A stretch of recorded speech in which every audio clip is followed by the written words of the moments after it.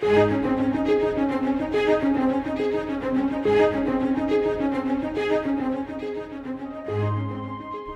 strongest man in the Bible had to learn the reality of his own weakness and the true source of strength. Today, we learn spiritual truths from the life of Samson. Let's join Scott Pauley now as we journey through the Word of God.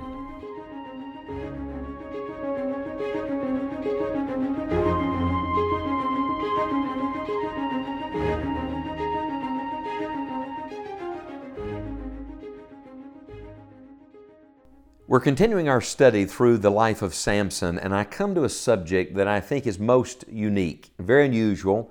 It is plainly in Scripture, and yet it is infrequently discussed, and that is the life of the Spirit in the life of Samson. Isn't it fascinating that God could use a seemingly fleshly man, a carnal man like Samson, to teach us something about the necessity and the sufficiency of the Holy Spirit of God? I must tell you, when I began studying the life of Samson recently, I really marveled that God would use Samson, that the Holy Spirit would come upon him. And then I got convicted because the Holy Spirit said to me, "Why do you think I work in your life? Why do you think you ever get to be a part of what I'm doing in this world?" It's just a reminder that it is all the mercy of God. You find the person of the Holy Spirit all through Samson's story. The first occasion is in Judges chapter 13 and verse number 25. This is in the early years of his life, where the Bible says, "And the Spirit of the Lord began to move him at times in the camp of Dan between Zorah and Eshtaol." So this is the first occasion where the Holy Spirit begins to move on his life. Now, when I think of Samson, I think of flesh. And really, there is this struggle all the way through his life between flesh and spirit. Does that sound vaguely familiar to you? I'm thinking now of the confession of the Apostle Paul in the book of Romans when he says, "The good that I would, I do not, and the evil that I would not, that I do." He talks about the struggle between flesh and spirit in his own life. My brother, my sister, if the greatest Christian that ever lived faced the struggle between the spirit life and the flesh life, be very sure that that same battle is going to crop up in your experience. Now, when you think about the life of Samson, every victory in his life was really not about him. It was rather about the Holy Spirit. And every failure in his life was not the failure of the Spirit, it was the failure of Samson. That's my testimony. Every blot on my story I put there, and every blessing in the story he put there. You see, the secret to real strength is always the Holy Spirit. The secret of Samson's strength was not his hair, it was the Holy Ghost of God. It's never what man sees. It's beneath the surface. It's not what people typically give their attention to in the exterior, the appearance of things. No, it's behind the curtain. It's in the secret place. It is in the moving of the Spirit of God on a person's life. And now, there are some differences, of course, between Samson's experience with the Holy Spirit and ours. For example, in the Old Testament economy, the Holy Spirit came upon a man, but also would withdraw from a man. So the Holy Spirit came and went. I'm very grateful to report to you that in the age of the Spirit, since the day of Pentecost, when the Holy Spirit comes to live in a man, He comes to stay in that man. Praise God for that. And not only that, but in Samson's day, the Holy Spirit did not come upon every man. Instead, certain people were empowered of the Holy Spirit to accomplish a God-given assignment. And I want to say to you, if you're a Christian today, if you're a follower of the Lord Jesus Christ, on the day you receive Christ as your Savior, you receive the Holy Spirit as your companion. So I'm not seeking to find the Holy Spirit or to get the Holy Spirit. Rather, I'm acknowledging today as a believer that the Holy Spirit is Christ in me. He is God at hand. He is the Lord that lives in my heart. So there are some differences between our experience and the experience of Samson, and yet there are also some lasting principles. It is the same Holy Spirit in Judges 13 that came on the day of Pentecost, and the same Holy Spirit that comes to indwell every believer. You see, the Holy Spirit did not begin at Pentecost any more than Jesus began at Bethlehem. And as surely as Samson needed the Holy Spirit, I need the Holy Spirit, and you need the Holy Spirit. May I just ask you, we know a great deal about Samson. If I said, tell me about Samson's experience, we could recite certain things we've learned from the life of Samson. But how well do you know the Holy Spirit? The Spirit that came upon Samson, the Spirit that gave him strength and power. This is a day and age for God's people to get acquainted with the Holy Spirit.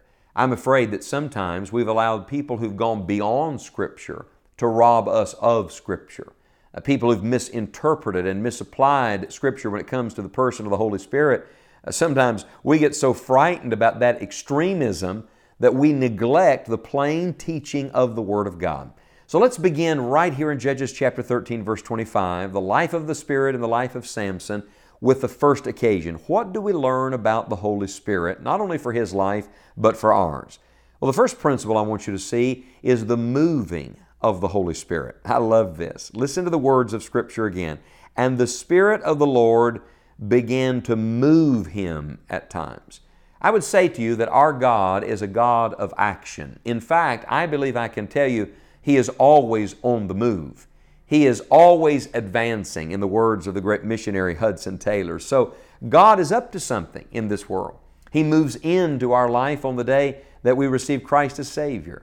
He moves around what He needs to move around.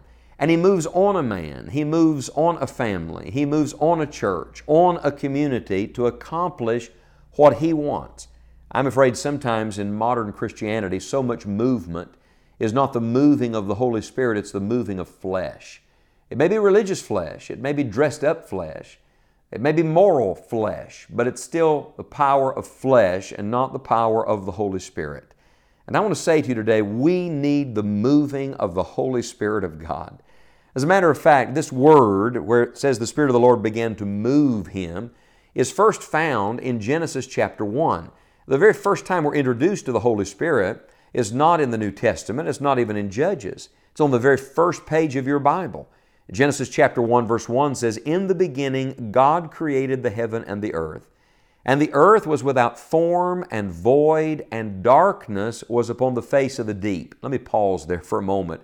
That does not sound encouraging. Does that sound promising to you? The earth was empty, without form, and void, and darkness is upon the face of the deep. So there's chaos, there's darkness, and there's emptiness. Now listen to the rest of the verse. "And the Spirit of God moved upon the face of the waters. And God said, 'Let there be light,' and there was light." God's moving is what set the whole earth in perpetual motion. Think what a move of God could set in motion today. But here the Bible says the Spirit of God was moving upon the face of the waters, literally brooding over the waters. Remember that God is a spirit. And so He was on the move from the very beginning. And when He began to move, guess what He produced? He produced light. Instead of emptiness, He brought fullness. Instead of chaos, He brought order. Instead of darkness, He brought light. We live in an age today that is marked by emptiness, darkness, and lack of order. But my friend, instead of discouraging you, that ought to encourage you to get acquainted with the person of the Holy Spirit, because that's the very moment the Holy Spirit loves to begin His greatest work. Oh Lord, step into our emptiness, our darkness, our chaos. Create something beautiful out of nothing. Touch our life. Move upon us at this time to accomplish what You desire to accomplish in our lives. Remember, Samson's name meant sunshine, light. You see, the Holy Spirit's intention was that in moving on his life, it would produce light in a dark world. Let the Holy Spirit of God move on you today, and pray that the light of God will shine through the darkness.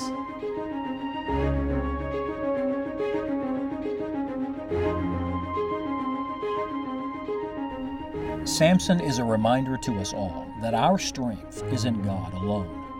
Thank you for joining us today.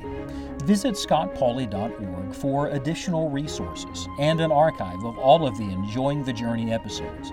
We look forward to studying God's Word with you again soon.